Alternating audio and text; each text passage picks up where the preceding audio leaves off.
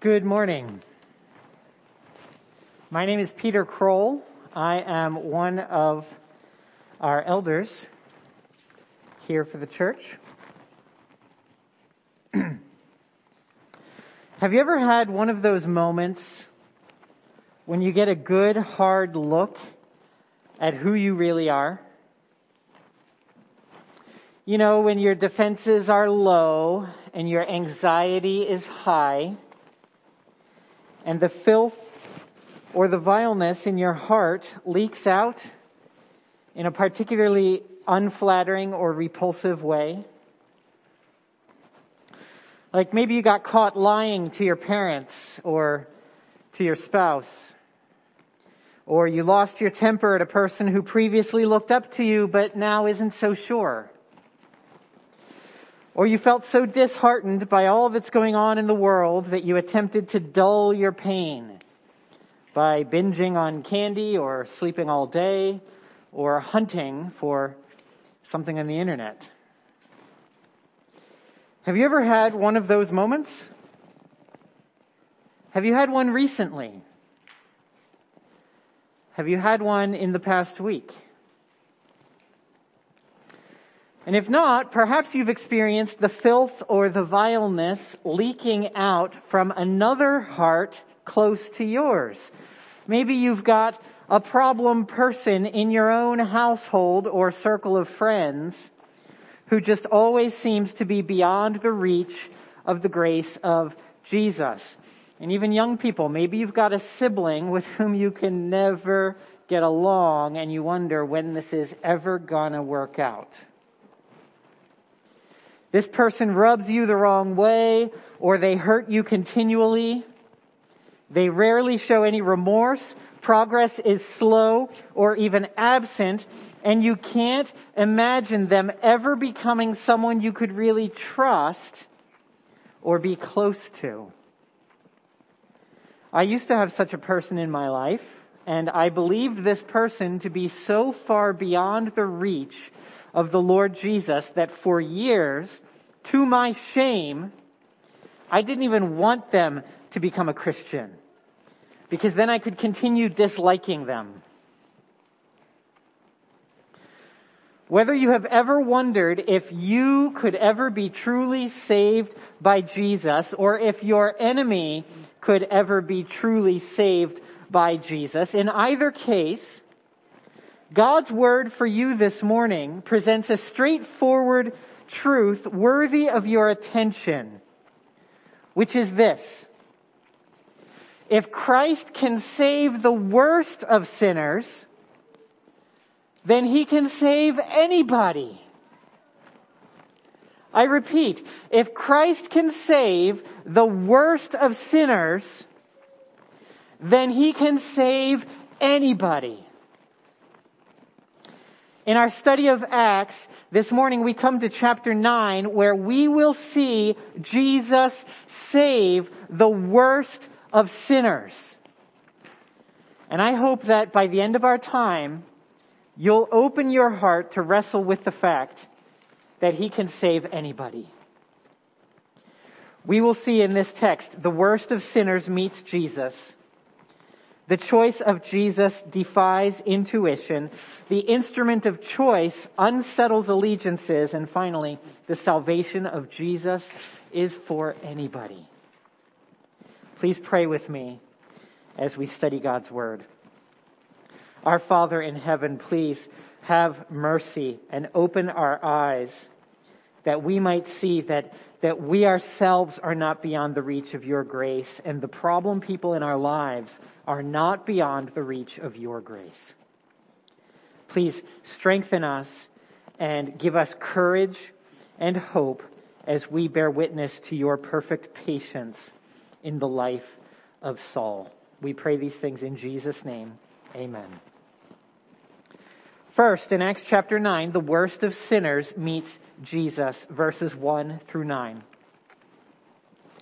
Saul, still breathing threats and murder against the disciples of the Lord, went to the high priest and asked him for letters to the synagogues at Damascus, so that if he found any belonging to the way, men or women, he might bring them bound to Jerusalem.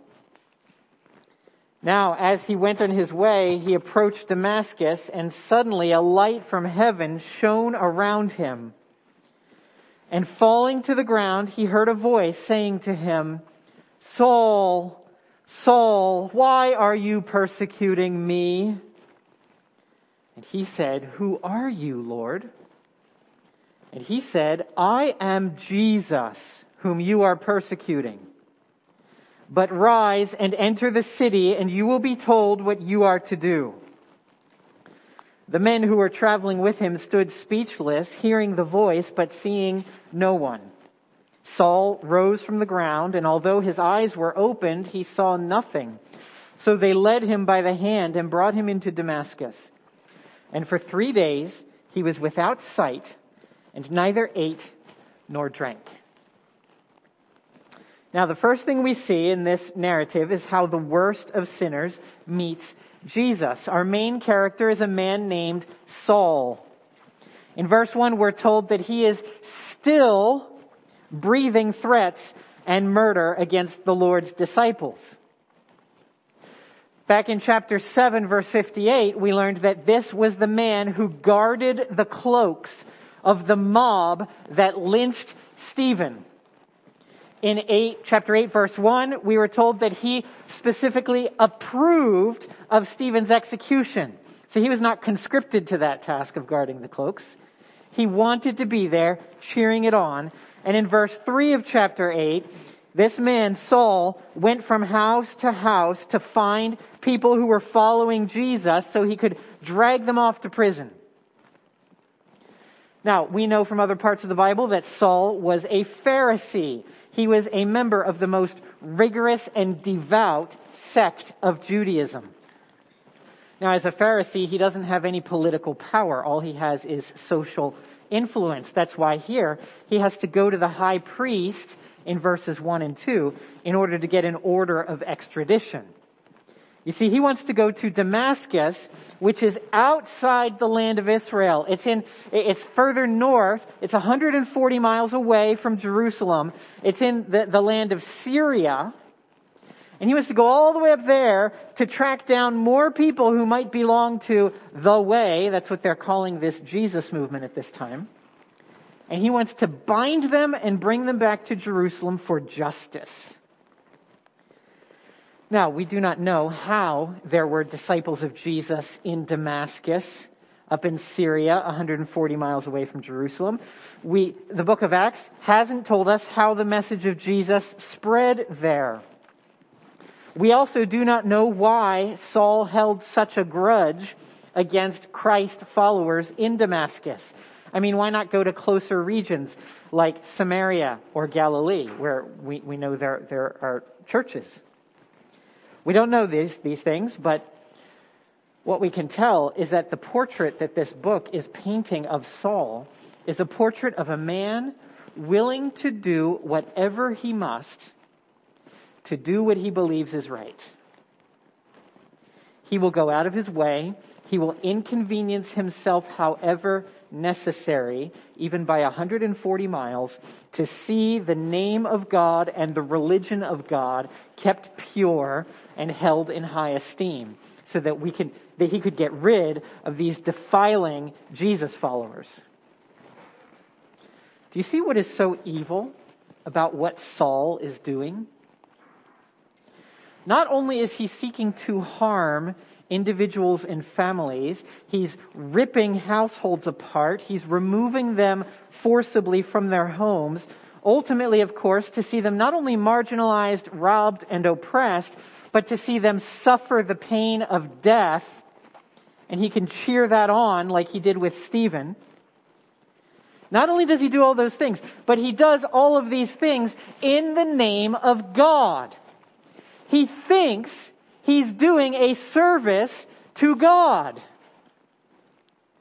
Now, it's one thing, and it's a terrible thing, to be an oppressor or a tyrant or a despot. But it's an altogether worse thing to be an oppressor, a tyrant, or a despot under the delusion that this is what God wants you to do for Him. This is the tragedy of 9/11 hijackers. This is the tragedy of ISIS firing squads. This is the tragedy of much early American slaveholding. This is the tragedy of the Spanish Inquisition and the Nazi Party. You see, all of these groups felt that they were doing what God wanted them to do. And this is the tragedy of Rabbi Saul of Tarsus. He had studied under the tutelage of another Pharisee, Rabbi Gamaliel. He was the guy who, back in chapter 5, said, let's leave these disciples of Jesus alone. If this is not from God, it'll fall apart on its own. But here Saul, he doesn't follow his teacher's philosophy. He sincerely believed that God wanted him to hunt, to harm, and to kill these people.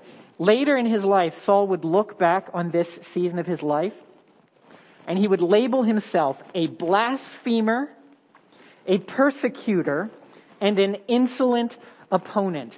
That's from 1 Timothy 1:13. You see, his later self holds nothing back, and he calls this what it is. It is nothing short of blasphemy or slandering the name of God. A sin so destructive that it is worthy of death. And yet, on his way to Damascus to do what he thinks God wants him to do, he literally sees the light. And this story on this road, with this light that appears and he falls to the ground, it's told here very similarly to the way the story is told of Moses being called by God in Exodus 3 at the burning bush. You see, there's a bright light, there's falling to the ground, there are introductions made between the man and his true God. There's a great miracle being done to give him confirmation of this call, and there's a command to get up and to go somewhere. See, it's very similar. I think we ought to be thinking of that burning bush scene in the back of our minds as we read this. And it's important to see a lot of those connections. But the thing that really stands out is the differences. Now that Luke has made those connections, we ought to notice the differences. Because at the burning bush for Moses, it was Yahweh, God, who appeared to Moses. And here, that Lord Yahweh who appeared in the fire to Moses is now revealed to be the Lord Jesus, whom Saul is persecuting.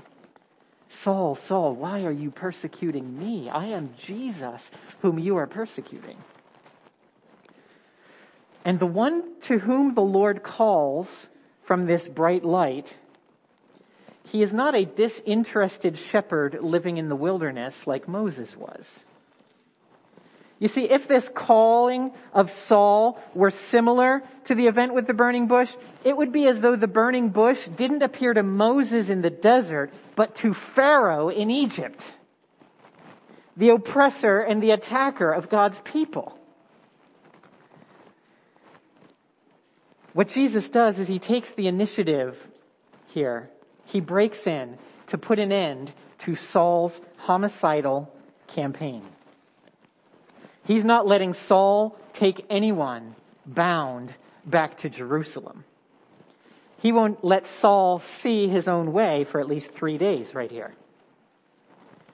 And the worst of sinners, heading down a murderous track, gets unwittingly smashed into by Jesus and reset onto a completely different course for his life. This event of Saul's conversion is one of the most well-known passages in the book of Acts, and for good reason. It's so important that the book of Acts will recount it for us 2 more times later in the book. Saul himself will tell the story in his own words in chapters 22 and 26. And Saul himself will reflect on it multiple times in the letters that he will write later. Galatians 1, 1 Corinthians 15, 2 Corinthians 11, 1 Timothy 1, among others. He keeps revisiting the impact of this event on his life and on the world. But the funny thing is that the text here in Acts 9, uniquely to all of those other places where this event is described, the thing that's unique here is Acts 9 doesn't dwell on Saul's own reflections. We're not told in this chapter what was going on in his mind at the time. We get that from all those other passages. But what happens here is the scene shifts to another place and another person. And the rest of this passage deals with how other people view and react to this untimely disruption to Saul's life direction. So first, we check in with a follower of Jesus in Damascus, a guy named Ananias. He shows up nowhere in Scripture other than this paragraph, where the choice of Jesus defies intuition. Look at verses 10 through 19. Now there was a disciple at Damascus named Ananias. The Lord said to him in a vision, Ananias? And he said, Here I am, Lord. And the Lord said to him, Rise and go to the street called Straight. And at the house of Judas, look for a man of Tarsus named Saul. For behold, he is praying, and he has seen in a vision a man named Ananias come in and lay his hands on him so that he might regain his sight. But Ananias answered, Lord, I have heard from many about this man, how much evil he has done to your saints at Jerusalem. And here he has authority from the chief priests to bind all who call on your name. But the Lord said to him, Go, for he is a chosen instrument of mine, to carry my name before the Gentiles and kings and the children of Israel. For I will show him how much he must suffer for the sake of my name. So Ananias departed and entered the house, and laying his hands on him, he said, Brother Saul, the Lord Jesus who appeared to you on the road by which you came has sent me so that you may regain your sight and be filled with the Holy Spirit. And immediately something like scales fell from his eyes, and he regained his sight. Then he rose and was baptized, and taking food, he was strengthened. Now, this second part of the narrative shows us that the choice of Jesus defies intuition. The conversion of Saul to follow Jesus was so drastic and so unexpected that Jesus himself has to show up again in another vision in verse 10 to another guy, Ananias, in order to persuade him to go and help Saul. The funny thing is that Jesus never commands Ananias to actually do anything except go. Verse 15, he says, go. In verse 11, rise and go. And look for Saul. That's the only command he gives him is to go and look for Saul. And this story, this paragraph, it's told in a very convoluted way. As you read it, you look at it, I think it has the effect of making us as readers experience how convoluted it must have felt to the characters themselves as they were going through it. What do I mean by convoluted? Well, Jesus doesn't tell Ananias what to do. He simply says that Saul is in Damascus, and then he says that Saul had a vision of a man named Ananias laying hands on him. So we have a vision about another vision that happened off screen, so to speak. So Saul had this second vision of Jesus, of Ananias coming to him. Jesus tells Ananias in verses 15 and 16 what he will show Saul. He says, I must show him how much he will suffer for my name. But he doesn't tell Ananias to say any of those things to Saul himself. So we don't know if Ananias told him that or not.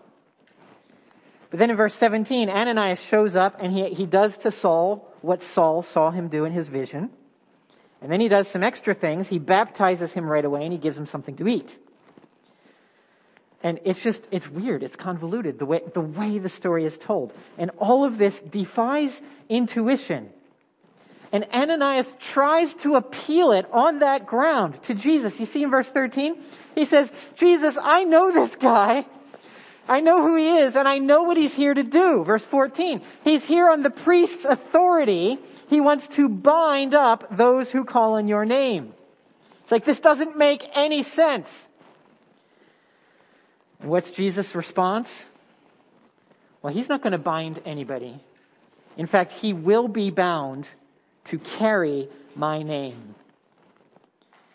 You see, Jesus alleviates Ananias' anxiety by simply declaring that Saul is my chosen instrument. He is my chosen instrument.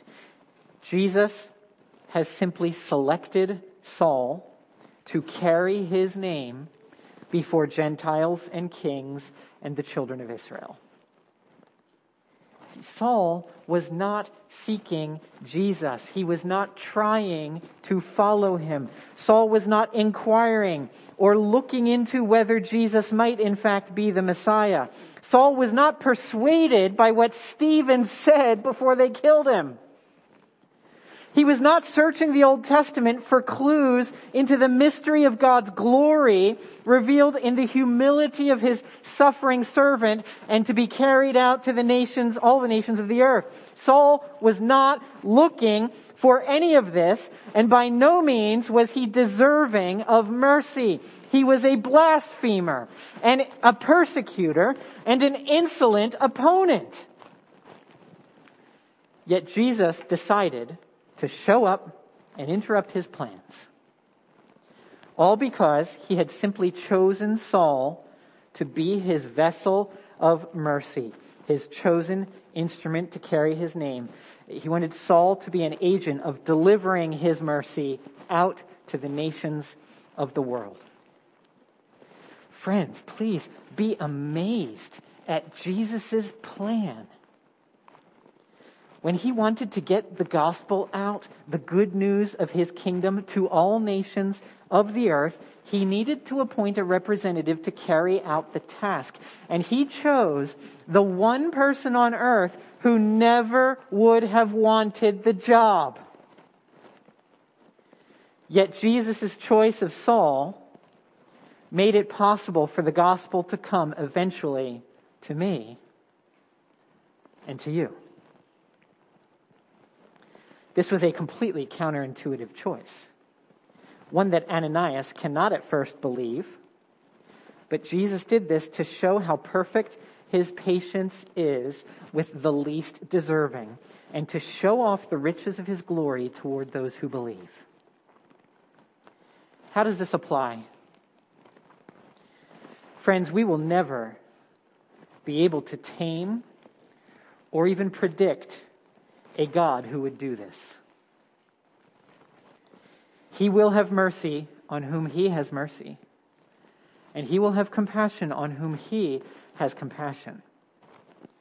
The person that you or I think is beyond the reach of his grace is perhaps a likely candidate for his grace. Those who attack and seek to undermine the church of Jesus Christ may in fact be closer to the kingdom of Jesus Christ than they themselves realize.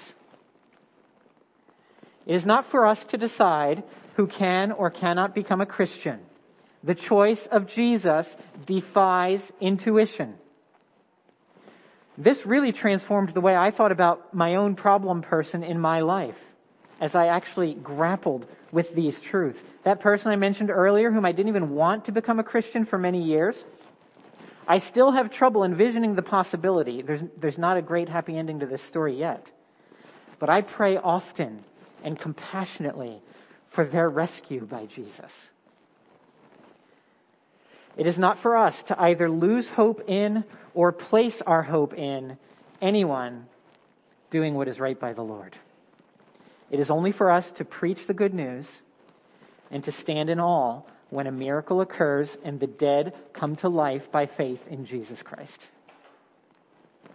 When that miracle occurs, it will be unsettling for everyone involved. Former allies will feel betrayed. Former antagonists will have a hard time trusting that it's legitimate. Let's take a look at what that looks like. Point number 3, the instrument of choice unsettles allegiances, verses 19 through 30, starting at the end of 19. For some days he was with the disciples at Damascus, and immediately he proclaimed Jesus in the synagogues, saying, "He is the Son of God."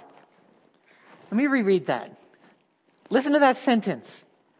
And immediately he proclaimed Jesus in the synagogues, saying, "He is the Son of God." And all who heard him were amazed and said, "Isn't this the man who made havoc in Jerusalem of those who called upon this name? And has he not come here for this purpose, to bring them bound before the chief priests?" But Saul increased all the more in strength and confounded the Jews who lived in Damascus by proving that Jesus was the Christ, the Messiah. When many days had passed, the Jews plotted to kill him. But their plot became known to Saul. They were watching the gates day and night in order to kill him. But his disciples took him by night and led him down through an opening in the wall, lowering him in a basket. And when he had come to Jerusalem, he attempted to join the disciples. And they were all afraid of him, for they did not believe that he was a disciple. But Barnabas took him and brought him to the apostles and declared to them how on the road he had seen the Lord who spoke to him, and how at Damascus he had preached boldly in the name of Jesus. So he went in and out among them at Jerusalem. That means he was accepted by them, became part of their community, preaching boldly in the name of the Lord. And he spoke and disputed against the Hellenists, but they were seeking to kill him. And when the brothers learned this, they brought him down to Caesarea and sent him off to Tarsus. Wow. Saul has really turned around here. Instead of seeking to bind disciples, verses 1 and 2, he is now staying with them, verse 19. Instead of attempting to bind disciples, he is bound up himself into a basket, verse 25, and lowered from a city wall. Instead of escorting disciples to Jerusalem as he intended, he himself must be escorted by Barnabas in Jerusalem, verse 27. But what's truly amazing is instead of blaspheming the name of Jesus, he is now proclaiming Jesus as Son of God, verse 20, and as Messiah or Christ, verse 22. Instead of threatening the disciples with murder, he is now a disciple being threatened with murder, verses 23 and 29. Ananias is not the only one unsure of how to deal with this guy. In verse 21, everyone in Damascus is confused, knowing that he had come to bind disciples of Jesus. In verse 26, the disciples in Jerusalem aren't even willing to associate with him out of fear. In verses 27 and 28, the apostles themselves, the leaders of the church, they appear unwilling to receive him into the community until Barnabas vouches for him. Go Barnabas. He's the one guy who has some deep insight into what Jesus is doing here. The point here is that nobody knows what to think of this guy. Nobody knows. And as I mentioned earlier, in this chapter, we're not told what Saul himself was thinking through all this. We're told what everybody else was thinking about it. The sudden, drastic conversion of such a harsh opponent shakes everybody up. His former partners now feel that they must assassinate him, and his former targets aren't even sure if they can trust him. Perhaps this is why in verse 30, the Jerusalem disciples send Saul away. Better just not deal with this. We don't know what to do with you.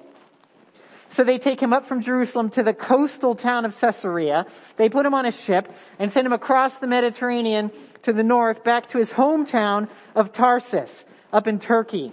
You know, our allegiances are so out of whack. Let's just send him back to his family and let them deal with him. We too should expect that when Jesus rescues a person, he is going to interrupt all their former allegiances, and he is going to throw everything out of whack. This is deeply unsettling. It disrupts our communities. It puts us in a position of experiencing constant change. You know, in our campus ministry, we once had a student who grew up in a Christian household. And this student, when he actually got much more serious about his faith in Christ in college, where Jesus just became Lord of everything, Lord of his life. And he started getting radical about Jesus. And his Christian parents started calling him and emailing him at the time and suggesting that he find girls to hook up with on weekends because he was upsetting them so much. You see, this is unsettling when Jesus grabs a hold of someone. We should not grow too comfortable with our community. Hoping and expecting our community to stay the same for long periods of time is a disaster, because Jesus is constantly shaking things up and unsettling allegiances. So what? When all is said and done, what does this mean for us? This is our last point. This means that the salvation of Jesus is for anybody. It's for anybody. Look at verse 31. So the church throughout all Judea and Galilee and Samaria had peace and was being built up. And walking in the fear of the Lord and in the comfort of the Holy Spirit, it multiplied. Now this verse concludes this whole section of Acts, which began all the way back in chapter 6, verse 8. This section showed us the growth of Christ's kingdom through varied results. See, we've got these narrative summary statements about the growth of the church sprinkled through Acts. And this is one of them that ends this section. You know, we saw the varied results in this section. We saw the unjust martyrdom of Stephen. We saw the unpredictable acclaim of Philip in both Samaria and Ethiopia. And now we've seen the unlikely conversion of Saul of Tarsus. And the end result here in chapter 9, verse 31 is that we have one church in multiple regions. You see, it's the church, singular, throughout all Judea and Galilee and Samaria. We don't have multiple competing churches in these regions. We have one church, and this church is having peace and being built up. You see, thanks to that revival led by Philip, and thanks to the conversion of Saul, Jesus' disciples in all of the regions now have peace and are growing. They are multiplying as they fear the Lord and are comforted by the Holy Spirit. The point is that Saul's conversion had very practical effects on the ordinary believers, the ones who didn't have such a dramatic events happen to them. While Saul is, in a sense, unique with this vision of Jesus and being called and appointed by Jesus to bear witness before him to the nations, he is unique. But at the same time, he's also illustrative of all conversion to Christ. He is the worst of sinners with a unique confrontation by the risen Jesus and a unique call in his life, but he also shows us what to expect simply of the nature of conversion to Christ. What does that look like in a person's life? Listen to Saul's own reflections on his conversion. I want to look at this from 1 Timothy to get some of his reflections in. And I've alluded to this numerous times in the sermon so far. In 1 Timothy chapter 1, verses 12 through 16. Here's what Saul had to say about this event. I thank him who has given me strength, Christ Jesus our Lord, because he judged me faithful, appointing me to his service. Though formerly I was a blasphemer, persecutor, and insolent opponent. But I received mercy because I had acted ignorantly in unbelief, and the grace of our Lord overflowed for me with the faith and love that are in Christ Jesus. The saying is trustworthy and deserving of full acceptance, that Christ Jesus came into the world to save sinners, of whom I am the foremost. But I received mercy for this reason, that in me, as the foremost, Jesus Christ might display his perfect patience as an example to those who were to believe in him for eternal life. You see, he tells us that mercy came to him for the following reason. It was to give us an example of Jesus' perfect patience. Because you see, Saul, he calls himself here the foremost of sinners, the worst of sinners. And he's not just showing us how to have an appropriate level of self-deprecation, such that we all should walk around calling ourselves chief of sinners or foremost of sinners.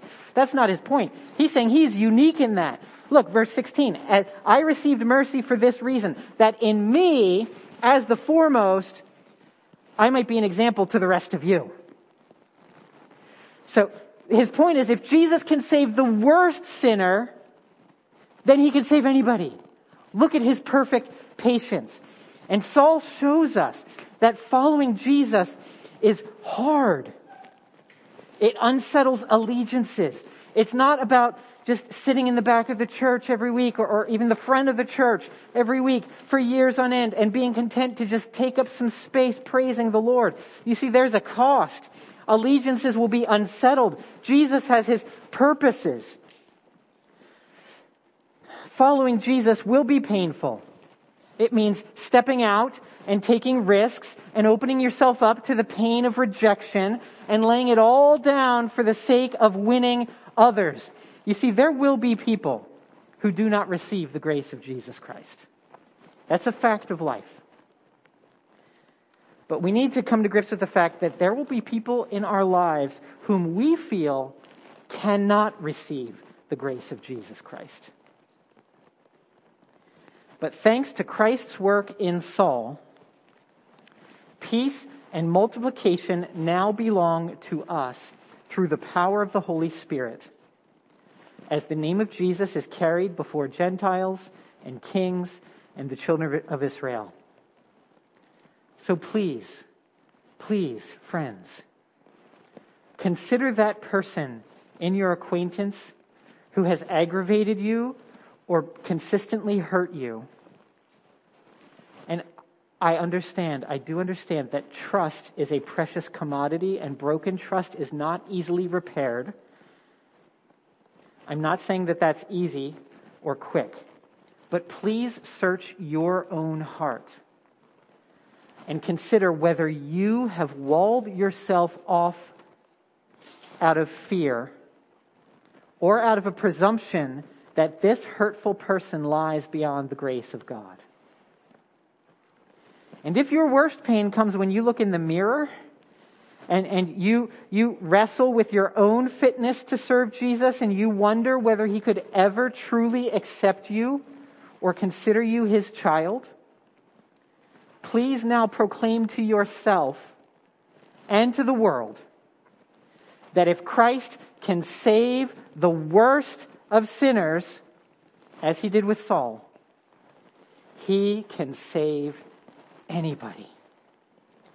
Please do not fear or be discouraged. Let's pray. Our Father in heaven, Lord, you have given us such an incredible example of your perfect patience with the worst of sinners. Please open our eyes that we might see and believe, to know that we are not beyond the reach of your grace and no one in our lives is beyond the reach of your grace. Give us eyes to see people the way you see them. Please give us the faith to love and move toward people the way you would have us do, the way you have done with us, even while we were your enemies and you sent your Son to die for us. Please help us and strengthen us by grace. We pray these things in Jesus' name. Amen.